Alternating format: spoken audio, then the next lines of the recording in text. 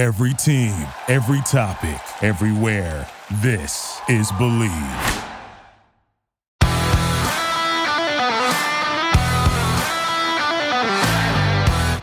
Hello and welcome to State of State. This podcast is presented by Bet Online, your number one source for all your betting needs. Get the latest odds, lines, and matchup reports for baseball, boxing, golf, and more. Bet Online continues to be the fastest and easiest way to place your wagers, including live betting, plus your favorite casino and card games available to play right on your phone. Head to betonline.ag or use your mobile device to join, and be sure to use our promo code BELIEVE, that's BLEAV, to receive your 50% welcome bonus on your first deposit. State of State is presented by BetOnline, where the game starts.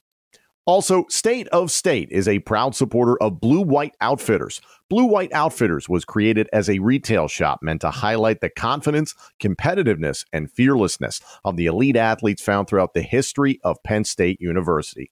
All sales from Blue White Outfitters directly benefit Penn State student athletes. Visit www.bluewhiteoutfitters.com today. And if you're looking for the perfect beer for Penn State football season, we've got you covered with the State IPA. Special thanks to our friends at Funk Brewing for creating the best tailgate and game day beer for Nittany Lion fans. State IPA will be available at beer distributors, grocery stores, Funk's tap rooms, plus select bars and restaurants beginning on Thursday, August 31st. Visit funkbrewing.com/beers/state-IPA to learn where and how you can get State IPA. Visit the website in the description of this podcast for more information. Must be 21 years or older to purchase. Please drink responsibly. Penn State's training camp is ongoing. Plenty of news and updates to dive into. There's been a lot of opportunities, Justin, for the public, the fans, to kind of get a look at this team a little bit more than usual than we've gotten used to under James Franklin. Some open scrimmages, some open practices, which is very odd. Like, that just doesn't happen that often under James Franklin. Likes to keep everything close to the vest and, not allowing fans to take videos and pictures of stuff, obviously wanting to have a competitive advantage. But this has been really interesting to see the program kind of open up its doors that way. And as a result, we're learning a lot more. The layperson, at least, is learning a lot more about this team. But overall, you have fabulous connections, obviously, to the team. What's the overall vibe you're feeling from the team right now? I mean, the vibe from the team is, got to come ready to play and meet the expectations. I feel from just talking to different people, is everybody just getting on the same page. Obviously, at the beginning of camp, the defense is ahead of the offense when we come to the development of actually operating. We looked at the athletic article from the open practice and talk about the defense dominating. But one, Penn State having an elite defense, you would expect them to be a little bit ahead of the offense at this moment. But at the same time, it seems like a lot of promise of where the offense is and where they're moving towards. And just to piggyback on what you said, the practices being open, I think is extremely important when you talk about the new age of college football, NIL, and all these different aspects. I'm looking forward to not only open practices, but like all the different rules across the country where freshmen are allowed to speak. Like we saw in the Johnny Manziel episode. I mean, Penn State used to be essential for a freshman not to be able to speak to the media, but with now NIL building out that brand and giving that full access and fan engagement, starting from like a league operations standpoint, you knew from WWE or even from being on that side, fan engagement is the key to this whole sports and entertainment business. So for coaches that want to excel and get whether it's donations or people to support, you have to provide some level of access. And I think that's what we're seeing now with these open practices in training camp, which is, it's one thing to do it in spring ball when you're, almost 6 months away from the season, but 2 weeks away, open practice, that's new day age of football, man. Yeah. And considering that one practice was Saturday evening and it was pouring rain out and you still had fans out there in attendance. And honestly, like, there's no part of me that is shocked by that, because I have been one of those fans that sat through rainy, nasty games, horrible weather, bad situations altogether. So I get it. And there's a lot of promise for this team altogether. I want to hit on something you mentioned there, and there is a great article on The Athletic. Audrey Snyder, who always does a phenomenal job covering Penn State football, absolutely, talking extensively about the team. But the overall sense, a number of media outlets, a number of players, former players, coaches, whoever you talk to, the discussion surrounding this Penn State defense is not just that, oh, they're going to be good, right? It's that this could be top 5, top 3 in the country good. You were just saying kind of at this point in camp, you almost expect that just because there is that installation period with the offense where they're just trying to get things organized, and that aforementioned Saturday evening scrimmage, open practice, whatever you want to call it. The offense struggled a little bit, so it's just a matter of letting people know, like, hey, don't freak out necessarily about how Drew Aller and the rest of the team is doing on offense. But it just sounds like the more and more we hear about the defense is that this would be one of the best defenses Penn State has seen under James Franklin. What do you feel? I mean, I feel that way too. I think it was some glimpses of that last year. We've just seen the type of explosive plays, the length that they had on defense. Obviously, they had Joey Porter and some other guys out there, but just the speed, the team speed in general, right? From the safeties, the secondary, the linebackers got Abdul, and then the front seven with the defensive line. I mean, just the makeup of the whole team and team speed from from a baseline standpoint is impressive to begin with. Now you add in some cohesiveness with the secondary coaches. You add in Manny coming with the exotic defense and blitz packages and things of that nature. Now you're really starting to cook with gas. And I mean, again, we saw it last year, and just think of that being elevated from another year of experience, guys playing together, understanding where you're going to be. It's a feel thing playing on defense, recognizing where someone might fill a hole and you have to make them right, or how someone might play a play in the back end. That year of working together really just shows. And so that's why you would expect that to be for them to be ahead at this point. But at the same time, just the talent and sheer athleticism and speed that they have on the defense cannot be understated. Let's start with, I know your favorite position, defensive back, corner to be specific. Kalen King, people are talking about this guy being a first-round draft pick next year, following right on the heels of Joey Porter Jr. I believed that last season, and it sounds like everything that's gone on in camp is leaning that way. Himself and Johnny Dixon are as advertised. I personally think the world of Daquan Hardy as a third defensive back, as a third corner, as that nickel slot corner. I think he gets overlooked a little bit too often because he is in that role. And there have been some that have said, well, the corner position is thinner once you get past those top two. And I'm like, I tend to disagree. I really like what Daquan is able to do. And then even the depth they have at that position. Would you disagree that it's shallow after the first two?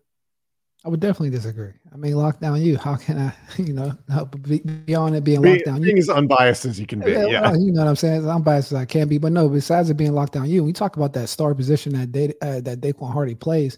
It's essential to the glue of the defense. We talk about just where when we think of young quarterbacks, we talk about Drew Aller, where he should lean onto. It's like the tight ends, the middle of the field, those easier throws, and having a star and nickel type of cornerback like Daquan that can punt return, blitz, make plays on the back end and do different things and like cover at an elite level. I don't think the layman football fan understands how valuable and important that position is until that position is a little shaky. And it's like 3rd and 8 and someone's catching a 12-yard pass and you're just like, wait, who's that? Who's supposed to be covering this? Or if there's like a draw play and someone's not showing up to make the tackle and like things slip through, all the plays that are essentially moving the sticks type plays where there's not like a highlighted person, you really notice those when that person's not there. But the fact that those plays are sewn up when we get off the field on 3rd down, you can credit that to a strong nickel position, especially with the type of defense that Manny runs, leaving guys out.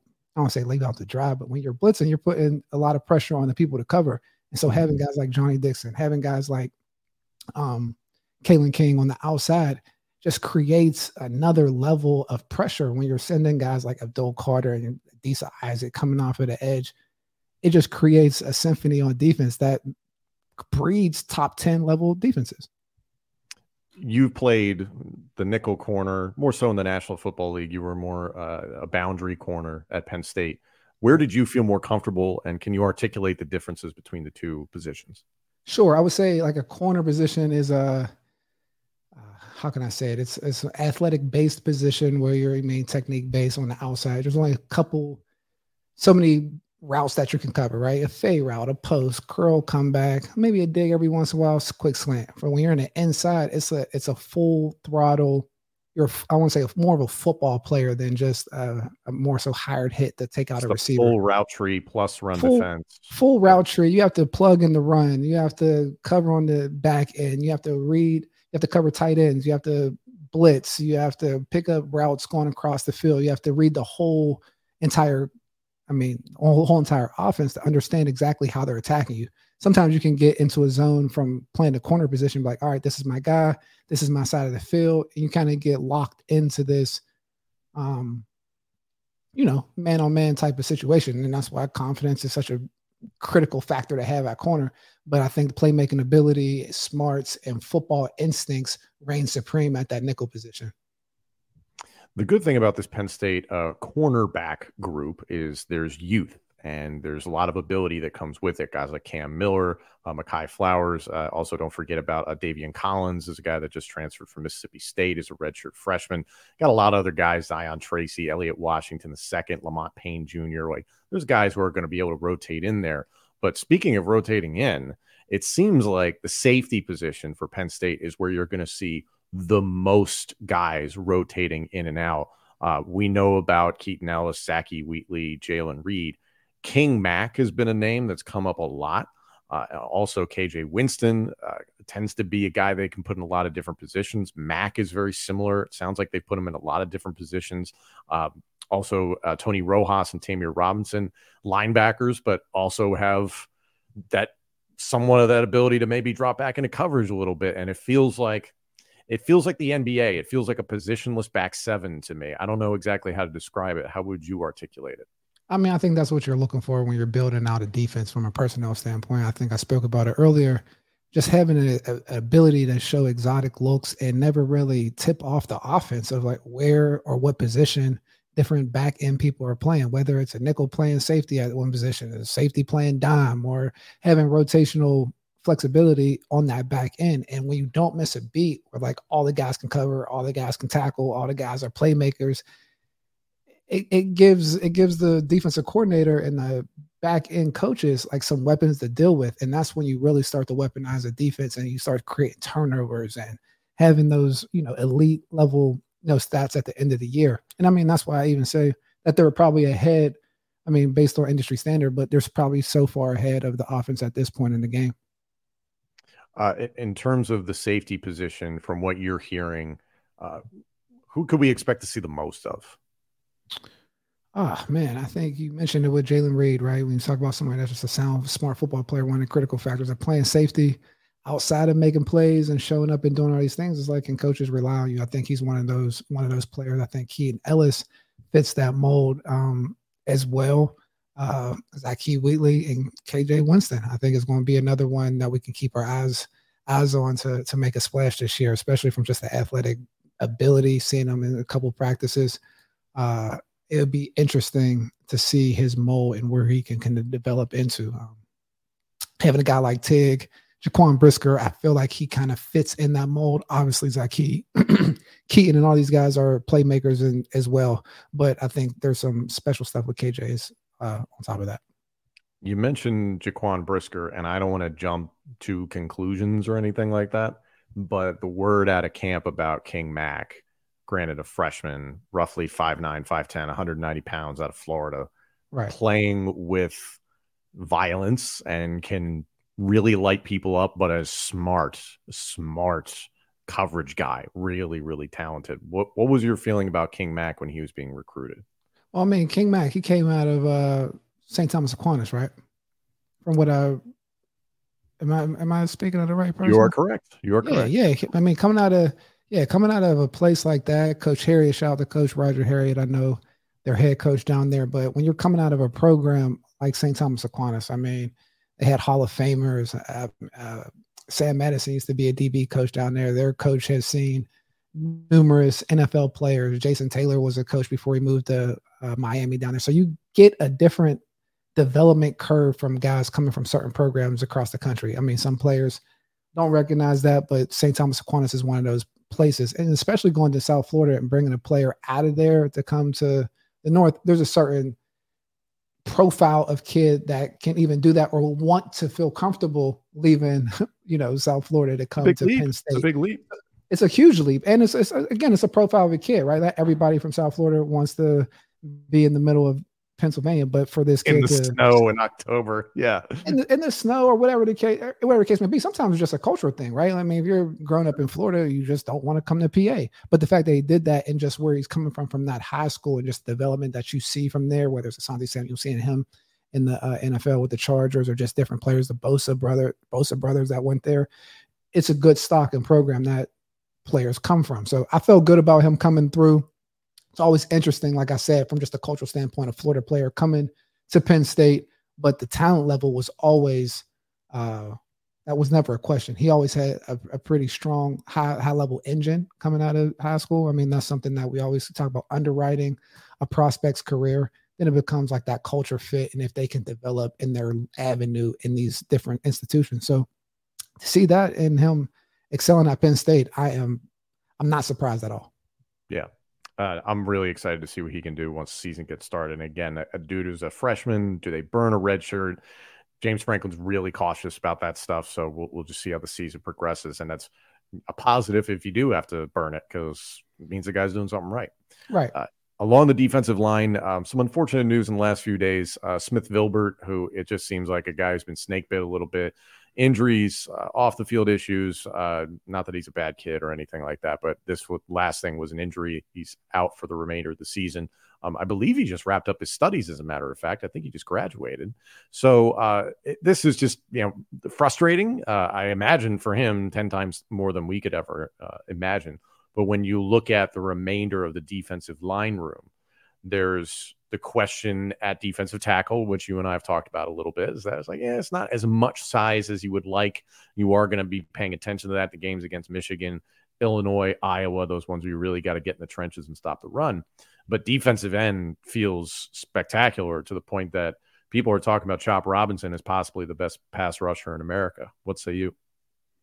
I mean, I'm excited. I mean, obviously we've seen what Chop did last year. I'm excited to see Adisa Isaac. If I'm gonna be completely honest, like that's my crown jewel going into this season that I would love to see have a great season. He's a great year. I mean, a breakout year, to be honest, because I remember him recruiting him out of high school and just coming out of Canarsie in Brooklyn. He was like more like a frail type basketball player, but you always saw the athletic ability that he had on the football field. Very bendy, explosive, and just those different type of traits that you see transition into an elite pass rusher. And just seeing the different rumblings of coming out of Penn State and him going to the Big Ten conference for press conferences for as a leader of the team. He's someone that I would look forward to make that splash and really get to the quarterback on the first type of moves, where it's not just hustle and chase down the quarterback type of pressures, but pressures where you're winning immediately and just throwing the ball up and getting some turnovers. So I'm really excited about Adisa Isaac. I'm personally very excited about Denai Dennis Sutton, listed at about 6'5", 260. I don't think he's really even grown into his frame yet. I think which is terrifying, really, because like there's only a handful of people walking the planet with his range, his wingspan is significant, and he just seemed to be figuring things out at the back end of his freshman campaign last season. What have you heard about Dennis Sutton this camp? I mean, he's a guy, right? Like, I mean, just from spring, I've done a couple NIL activations with those guys through Successful Owner or whatever the name of the collective is now. But like back when we were Valley United, Happy Valley United. I don't think it was a different entity, whatever that might be. Google but I spent some time with them, and just I know one of those NIL collectives. But spending time with them through the event, you just get a sense, like you said, just the developmental aspect that he's coming through, just the maturity, and just from a defensive lineman standpoint, he is huge, right? And just like the athletic ability, and even the way that the offense, I mean, not the offense, but the coaching staff approached and put him on the second team through spring ball to get him those reps against the starting offensive line, speaks volumes to just that preparation for a coaching staff to make sure that this player is ready. So I heard about him coming out of high school and the athletic ability just from different sources in the DMV area. So I'm excited to see what he puts on the field this year. Yeah. Defensive tackle, there's not been anything terribly illuminating, I think, necessarily that's come out of camp, unless you've heard something different. Nah, wait and see. Penn State fans, Smack Apparel has the best gear for talking smack on game day. Head to smackapparel.com today and be ready for week 1 with the Save a Couch Beat WVU shirt. Also, check out their Let There Be White tee for the whiteout game against Iowa at Beaver Stadium. There's also the Drink Up, Roar On tee, as well as the Saturdays We Are design. If you're watching this on YouTube, scan the QR code on the screen to take you to the website instantly on your phone. Visit smackapparel.com and use our promo code STATE10 at checkout for 10% off your order. That's STATE10. Again, that's smackapparel.com, promo code STATE10 at checkout. Why wear boring when you can wear Smack?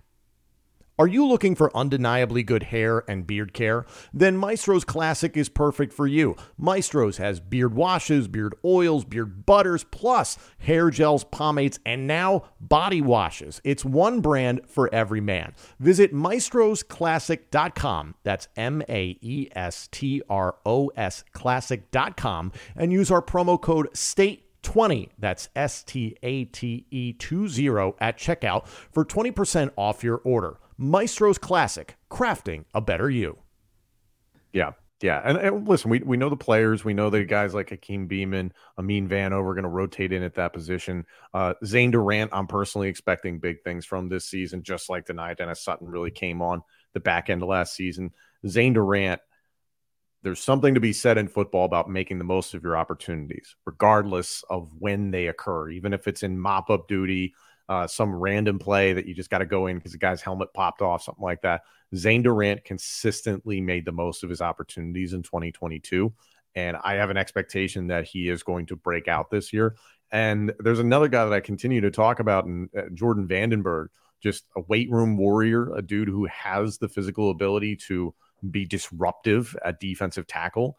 And I'm just curious when he's going to do that, and it's not any fault of his own. I just think it's kind of a really stacked room, and he's a little lower on the depth chart than he would probably like to be.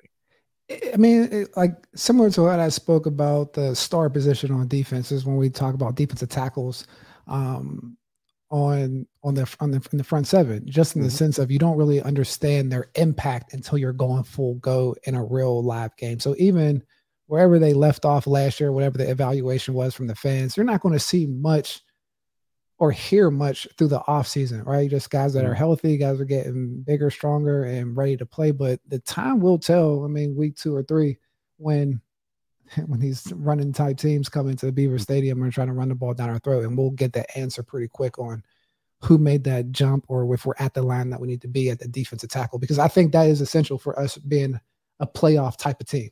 Because to get out of the Big Ten, you have to be able to stop the run, regardless of the type of athletes that you have. This is still football. Right. It sounds like Keziah Izzard has gotten back to being healthy and being competitive. Devon Elise is somebody you're going to rely on at defensive tackle, has had some family off the field difficulties, unfortunately, recently. So condolences to the Elise family. And a guy that, I don't necessarily want to bank on seeing a lot of him, but he had a pretty good showing in the blue-white game. And, it's something that James Franklin talks about in regards to PJ Mustipher was, a big guy, 310 pounds. And he said it before, there aren't many people walking the earth that are that size and can do some of the things that PJ did. And yeah, people will say it's like, well, he wasn't the greatest defensive tackle that ever lived. I'm like, yeah, but for what he did for Penn State, he was important to try and stabilize that run defense. Caleb Artis at 6'4", 320 pounds, while he is a redshirt freshman, showed some flashes in the blue-white game to the point that, hell, I don't know necessarily if you're going to see a lot of him. You might not see much of him.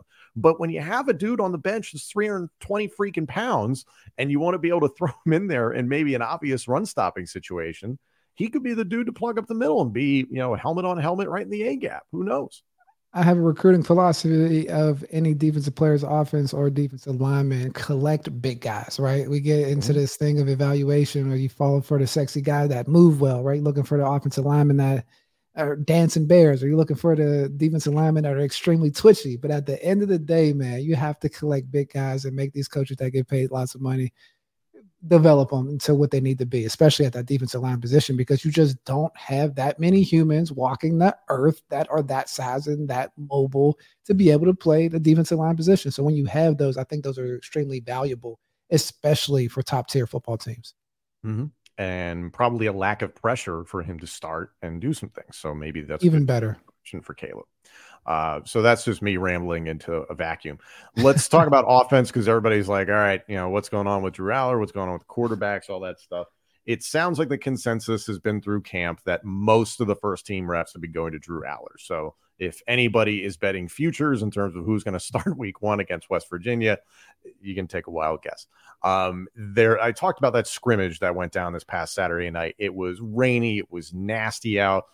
Kudos to everybody that was trying to A, compete in that weather, and then B, was just physically out there either observing or taking part in what was happening.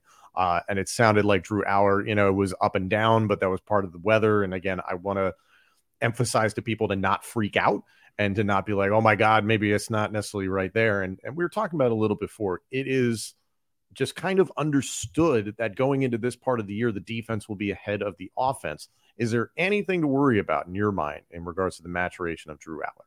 Nope, not at all. I don't think there's anything to worry about. I mean, football is such a unique game of people working together, and especially when you talk about a lot of those gaps of individuals working together being covered up by hustle, speed, length. When we talk about the things that Penn State defenses possesses, right? And so when you talk about offense where you got new weapons, whether it's Drew Aller stepping in for his first year, even though he's been within the program, but that's a major piece that's getting acclimated with the new receivers, Keandre Lambert-Smith taking a new role. Hopefully you see him like take that step to being that one-touch guy consistently, right? Like a go-to, we need to play, boom. Interesting to see how Dante Cephas fits in with the lineup. Is like, was the transfer worth it in his career, right? Does he jump in and make an impact? Because like all these different type of things are, I think is interesting because in the college game that we're in, everything is essentially case studies, right? Whether it's like talent acquisition through NIL, whether it's transfer portal, different type of situations, or how we're just dealing with the development of different players. So I'm saying all to say with the offense, I mean, you have a little discrepancies on how they develop because you're probably throwing the ball. You get in the game, man, you can hand the ball off to 10, hand the ball off to 13, make a short pass, do this. And it gets different when you're moving the change. And let's not lose sight of our offense is going against an elite defense. Like that's also, I mean, regardless of just the standard issue of football that the defense is always ahead of the offense to start the season, this defense is also elite, has the makings of being elite. So temper that. You love to say it, iron sharpens iron, and that sounds exactly like what we're dealing with. From everything that I've been reading and hearing is that Drew Aller is slowly moving into that leadership position and I'm not saying that it's the exact same thing, but it was a big question going into the offseason. Sean Clifford was looked up to within that team as a leader on offense, leader for the entire team.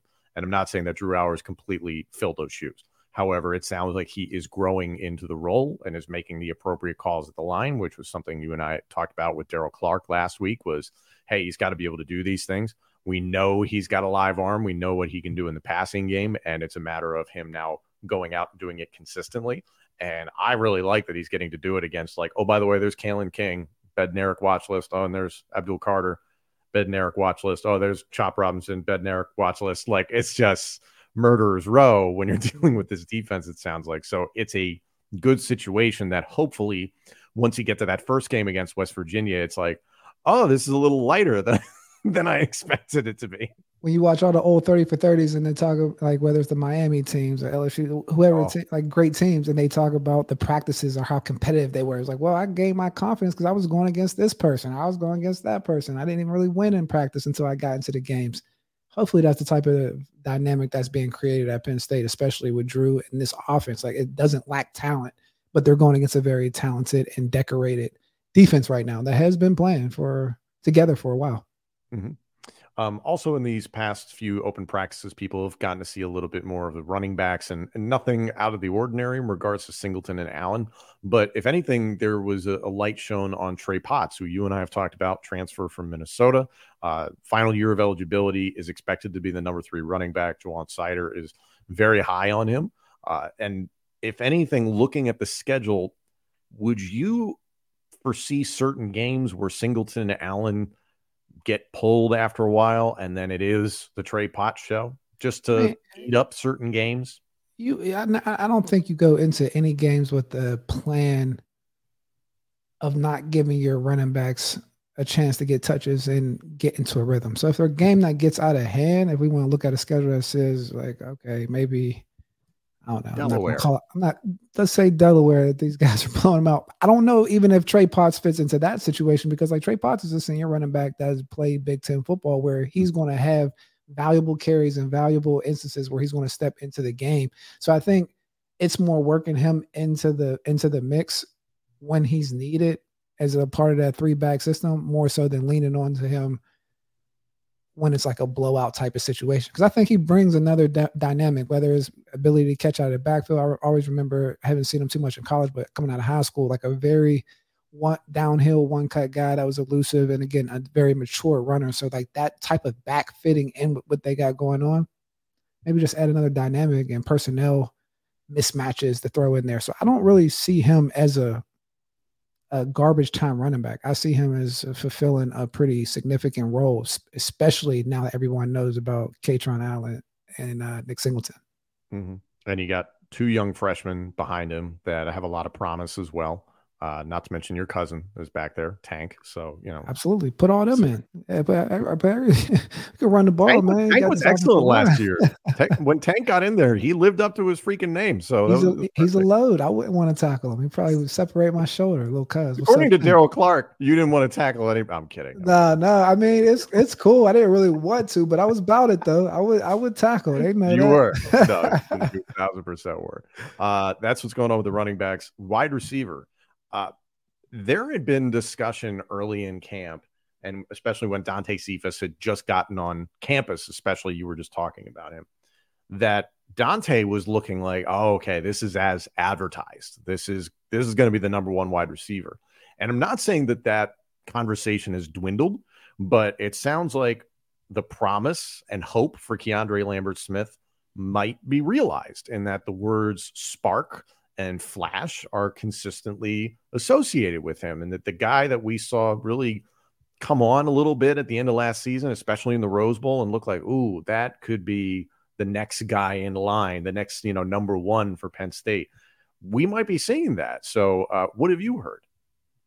Same thing that you have heard is that Keandre is taking that step, right? When you talk about that splash player to be consistently showing up and taking some of the pressure off of Drew and the running backs, right? Because at the end of the day, if I'm a defensive coordinator, I'm stacking up the box and making the offense beat me by throwing the ball. Like, they haven't proven that they had enough weapons to make me respect it. Until you have someone like a Keandre Lambert-Smith that takes you 70 yards uptown and he's doing his little dance, like that's the type of stuff that makes a defensive coordinator change. But until that happens consistently, you need him to show up, and you want to see more. I mean, not see more, but you want to see or hear Dante Cephas step up. It's according to Audrey in our article, he's like still working through the different aspects of getting into the offense. And that's typical, right? And especially the rumblings coming out of how impressive he is just from a brute athlete.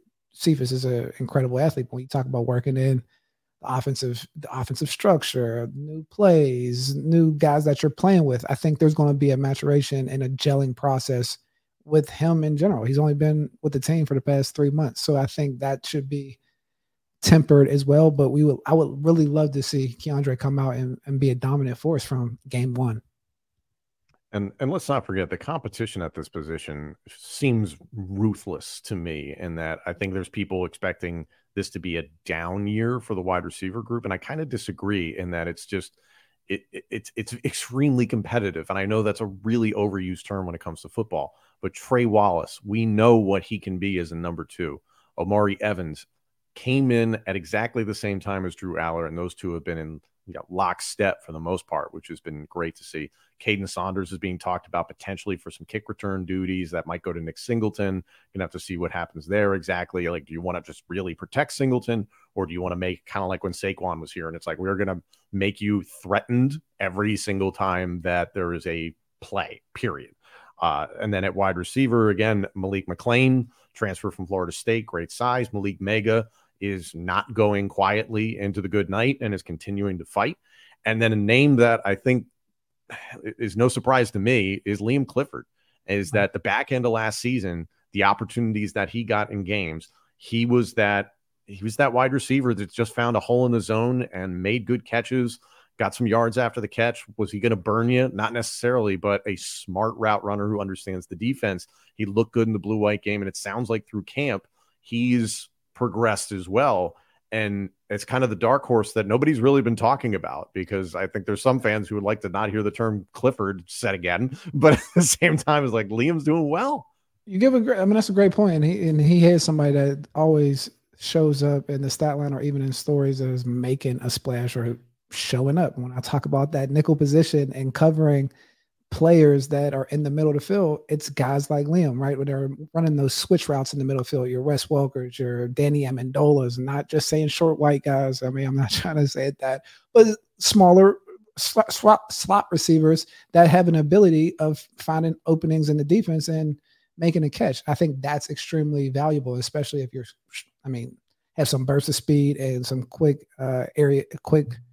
short area quickness and just ability to catch the ball. I think that's a valuable piece. I mean, just take that and upgrade it. That's a Parker Washington. That's a 5th round draft pick in the NFL. That you can do that and have the ability to make, one-touch plays and explosive plays on the offensive side of the ball. So I think it's extremely valuable. And that is somebody that I overlooked or don't mention enough that can show a lot of value in the offense. I think we don't hear too much about him internally because Penn State has a great star or nickel in Day or Daquan Hardy on the defensive side. So they probably battle it out internally. Yeah. Us short white guys are doing everything that we can, Justin. We're trying. Coach, slot receivers, man, it's a great position. It's nothing wrong with it. No, there isn't. And listen, I've spoken to the great Graham Zug in the past. Graham Zug was a killer at one point for Penn State. Let's stay on that. Graham Zug is cold, man. One of the best receivers to do it. Graham was not. He wasn't again not the biggest or fastest. Graham was smooth though. Like he was smooth. Yeah. He was about 6'1", 6'2", had long catch radius. He wasn't in that Wes Welker mold. He was more like a different version of like a Jordy Nelson, something smoother. He's more in that area, like an outside type of receiver. Graham was sweet. Graham was a sweet receiver, man. When I was playing high school football, granted, I was not playing nearly the level of anybody that we're talking about but looked up to a guy like Graham Zug. I was like, oh, okay, similar measurables, and saw what he could do. It made you feel like you could do it, which was great. For me, within the Big Ten, I look at Charlie Jones, who lit it up at Purdue last year. Absolutely. So again, not just a slim white guy or something like that, but it's like, no, Liam Clifford's game has a reasonable comp to these guys. So absolutely, we've hyped up Liam Clifford a lot, so we're going to leave it at that. Go, Liam. Yeah. Shout out to Clifford though, man. He gets on the preseason game with the Packers. Like, I know you might not want to hear about it, but like that scrappiness, that's something that we want to see from Drew Aller. That's one trait that we don't want to lose from a Penn State quarterback. I know we spoke about a little bit with Adam Brenneman. We were talking about the characteristics of a quarterback, and it's just like that toughness and scrappiness. I always felt comfortable going into a game when I knew that I'm not questioning our quarterback's toughness or just grit. Because that's what it takes. I mean, being back there when Trace was in at the quarterback position, Trace was one of the toughest football players that I've seen in my whole career, from playing and my time off the field. But that's what it was. I mean, you want to talk about arm talent and the different things. If you're just evaluating a quarterback, if just a blind evaluation, you might say Clifford's better than Trace. But when it comes to those different intangibles of just that grit and competitive endurance and being able to deal with those different type of things, different outcomes. Yeah. At tight end, no real surprises from what we understand. Theo Johnson, Tyler Warren. Let him play. Yeah. 1 and 2 in whichever order you see it, which is a really good thing to have. My expectation, based on everything I'm hearing in terms of who's succeeding and who's getting the reps and shining right now in camp, is Joey Schlaffer has looked good and Khalil Dinkins has looked good. Khalil Dinkins was maybe the most talked about player coming out of the spring practice period by James Franklin and the rest of the coaching staff. So I expect to see those guys battling for the 3 and 4 spot. NFL legacy. Dad played tight end in the NFL as well. So it's like you like to see those things continue to matriculate down. Yeah. And I am never forgetting about Andrew Rapplier, who people are continuing to compare to the Pat Freiermuth. So we haven't heard a ton about him, still getting acclimated, came in late was not one of the winter workout arrivals in this class, but you never know. You never know what can happen. Offensive line, there are, I think, fans out there who are like, hey, how are we doing on depth? Because you know what you have a pretty good feeling that you're, from left to right, you expect it to be Fashanu, Tengwall, Nourzad, Wormley, Caden Wallace. From what I understand, Olu Fashanu has looked every bit the part that everybody expects him to be, one of the first 2 offensive tackles off the board this upcoming year in the NFL draft. Landon Tengwall was missing this weekend from practice. He's been on the show before, so hopefully that's not anything significant. Hunter Nourzad did have injury issues last year, but is moving to center where he has had success when he was at Cornell and has done it a little bit, obviously, now at Penn State. Sal Wormley, we expect to be the right guard. And then Caden Wallace, from what I understand, has made the leap the coaching staff wanted him to make, in that it was a question at the back end of last season. It was like, hey, do we need to make a change at right tackle? And it sounds like Wallace has stepped up. What have you heard overall about the front 5? I mean, the front 5, I think, just consistently throughout the offseason has been an expectation to meet where they were last year, right? With another year with the running backs coming up to just in the maturation of their process. But there's a time, like you said, with Olu being a top 10 type of pick, and the rest of the offensive line continue to grow into that maturity. I mean, I think the difference is now there's an expectation for them to play at a certain level, which is a lot different than even last year, because we were like, hey, can the offensive line hold up? So I think there's just a little bit of a different mentality when you're having expectations versus trying to live up and prove people wrong. So with that is being able to play with those expectations, I think, is a critical piece for the offensive line. Yeah, and just stay healthy, ideally. 100%. I know that's really easy to say, but again, to make a run like people are hoping for from the Penn State Nittany Lions this year, health is the most important thing. There's so much ability on this team, and it can go awry as easily with 1 or 2 injuries in a few different positions. That's the truth. Thank you all so much for joining us on this episode. Get in the comments section. Let us know what you've seen and heard, what you like, what you're nervous about, what you're excited about. Like, comment, subscribe, rate us. Thank you all so much for tuning in. And just a little preview for what's coming up next week, Justin, because we had the opportunity to sit down with former Penn State running back Journey Brown recently for an interview that's going to air this coming Wednesday. And Justin, I'm very fortunate I've had the chance to be on this platform for the past 2 years and getting to know a lot of former Penn State football players, past and present, that matter.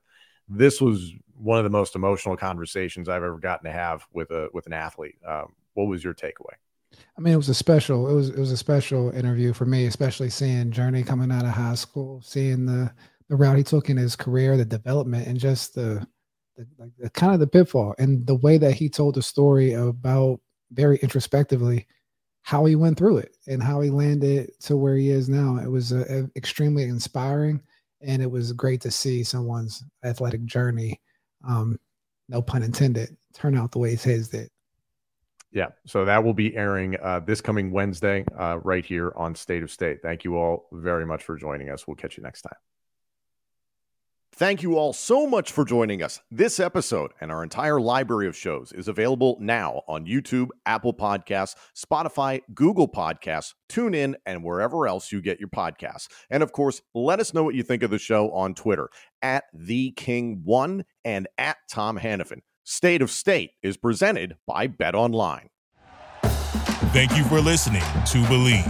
You can show support to your host by subscribing to the show and giving us a 5-star rating on your preferred platform. Check us out at Believe.com and search for BLEAV on YouTube.